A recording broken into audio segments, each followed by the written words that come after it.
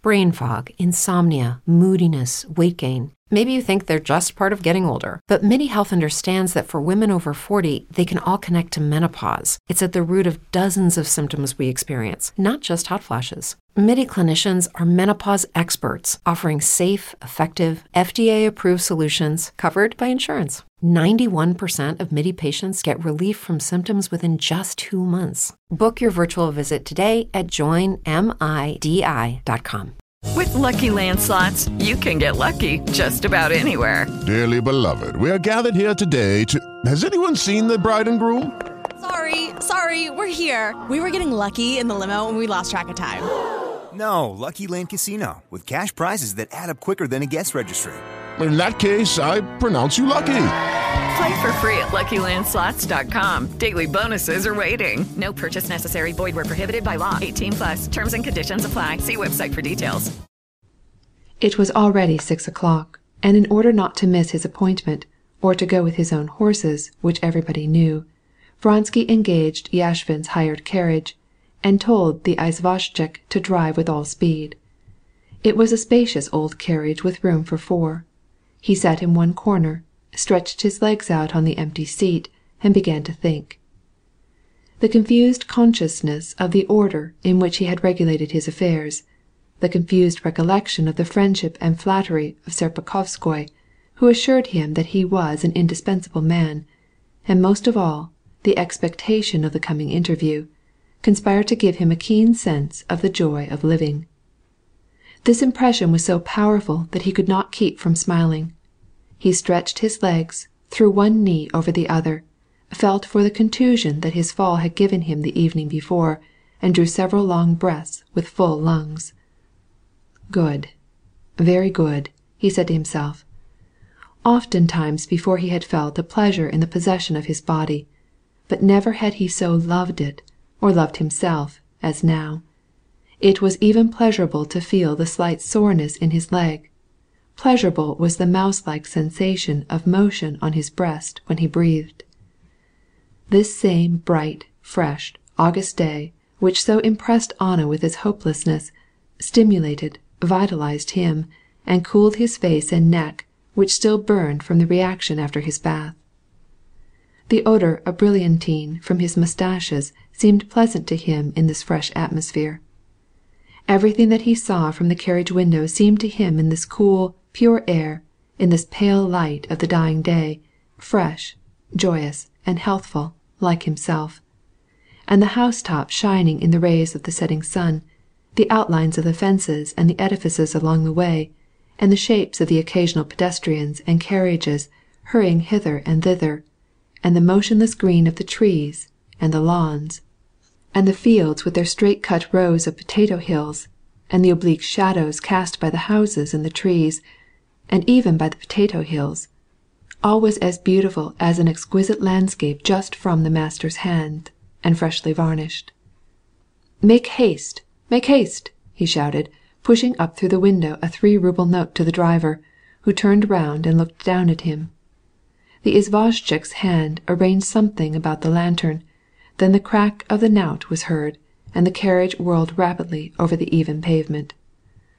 I need nothing but this pleasure, he thought, as his eyes rested on the knob of the bell, fastened between the windows, and he imagined Anna as she seemed when he last saw her. The farther I go, the more I love her. Ah, here's the garden of the Verda Dacha. Where shall I find her? How? But why did she make this appointment? And why did she write on Betsy's note? This struck him for the first time, but he had no time to think about it. He stopped the driver before they reached the driveway, and, getting out of the carriage, he went up the walk which led to the house.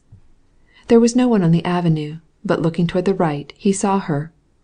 Her face was covered with a veil, but with a joyful glance he recognized her immediately, by her graceful motion as she walked, by the slope of her shoulders, and the poise of her head, and he felt as if an electric shock had passed through him.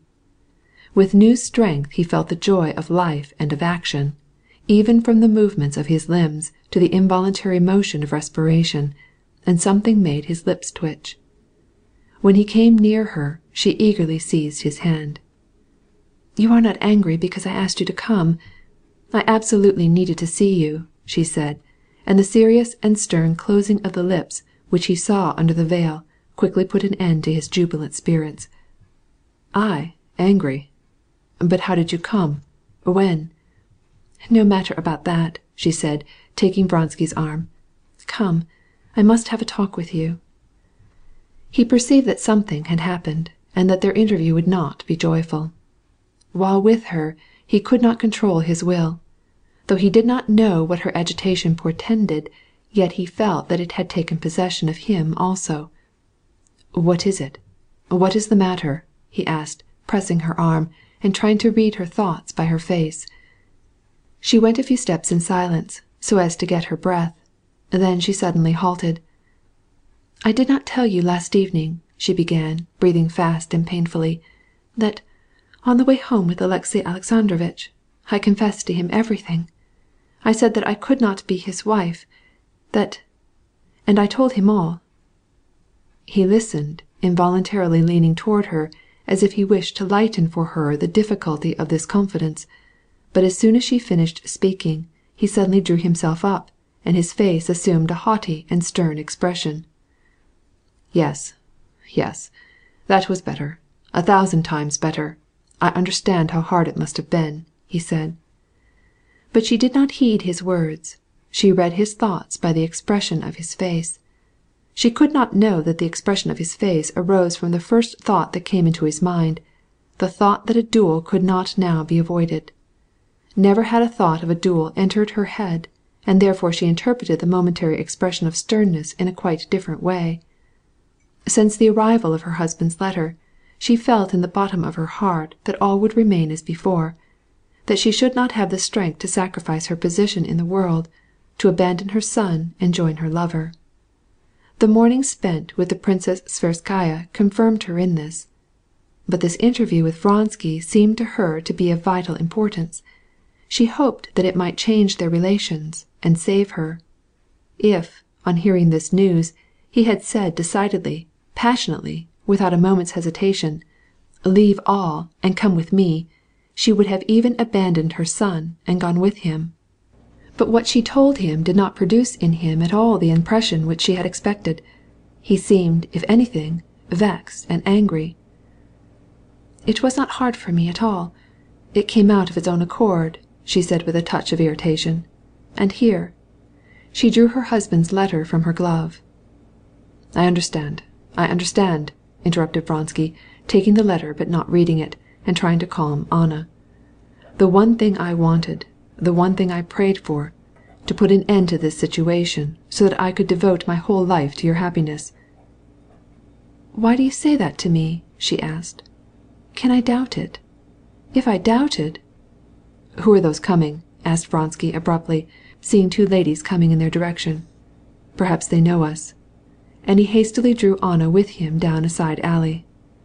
"Ugh, it is all the same to me," she said. Her lips trembled, and it seemed to Vronsky that her eyes looked at him from under her veil with strange hatred. "As I said, in all this affair I cannot doubt you. But here is what he wrote me. Read it."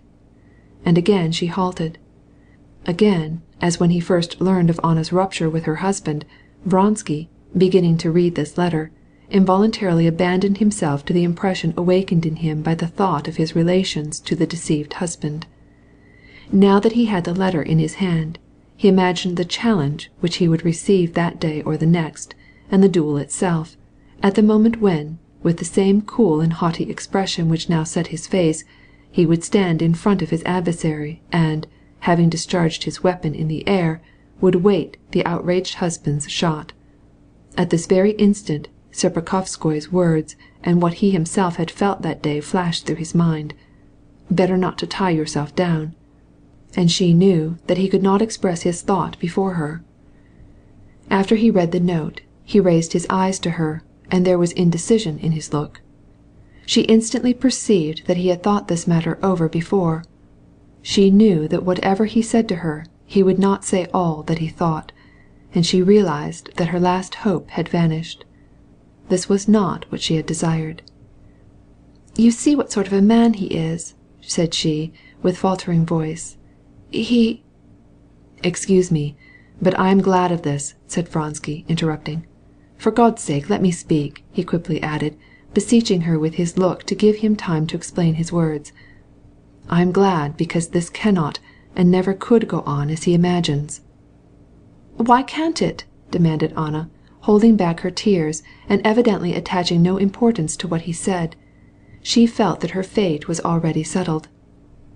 Vronsky meant that after the duel, which he felt was inevitable, this situation must be changed, but he said something quite different.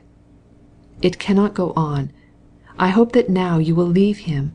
I hope... He stumbled and grew red.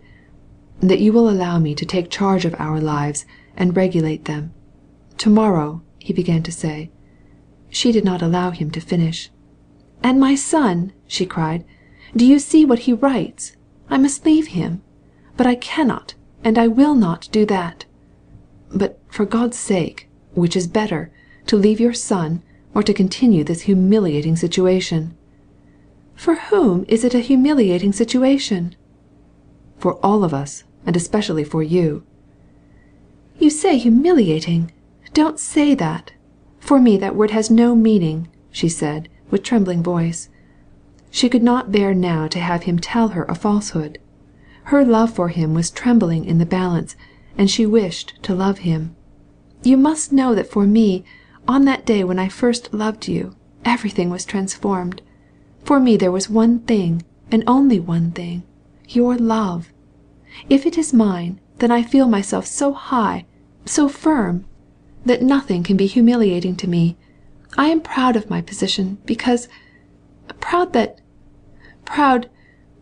She did not say why she was proud. Tears of shame and despair choked her utterance. She stopped and began to sob. He also felt that something rose in his throat. For the first time in his life he felt ready to cry. He could not have said what affected him so.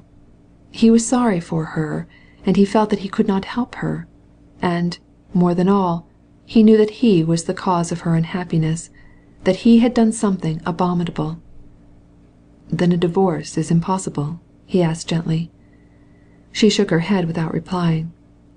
Then, could you not take your son and leave him? Yes, but all this depends on him. Now I must go to him, she said dryly. Her presentiment that all would be as before was verified. I shall be in Petersburg Tuesday, and everything will be decided. Yes, she repeated, but we shall not speak any more about that. Anna's carriage, which she sent away with the order to come back for her at the railing of the Verde garden, was approaching. Anna took leave of Vronsky and went home. End of chapter 22.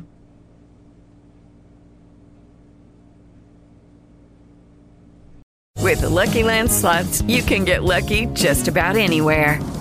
This is your captain speaking. We've got clear runway and the weather's fine, but we're just going to circle up here a while and get lucky. No, nothing like that. It's just these cash prizes add up quick. So I suggest you sit back, keep your tray table upright, and start getting lucky. Play for free at LuckyLandSlots.com. Are you feeling lucky? No purchase necessary. Void where prohibited by law. 18+ terms and conditions apply. See website for details. Waiting on a tax return? Hopefully it ends up in your hands. Fraudulent tax returns due to identity theft increased by 30% in 2023. If you're in a bind this tax season, LifeLock can help. Our U.S.-based restoration specialists are experts dedicated to helping solve your identity theft issues. And all LifeLock plans are backed by the $1 Million Protection Package. So we'll reimburse you up to the limits of your plan if you lose money due to identity theft. Help protect your information this tax season with LifeLock. Save up to 25% your first year at LifeLock.com/aware.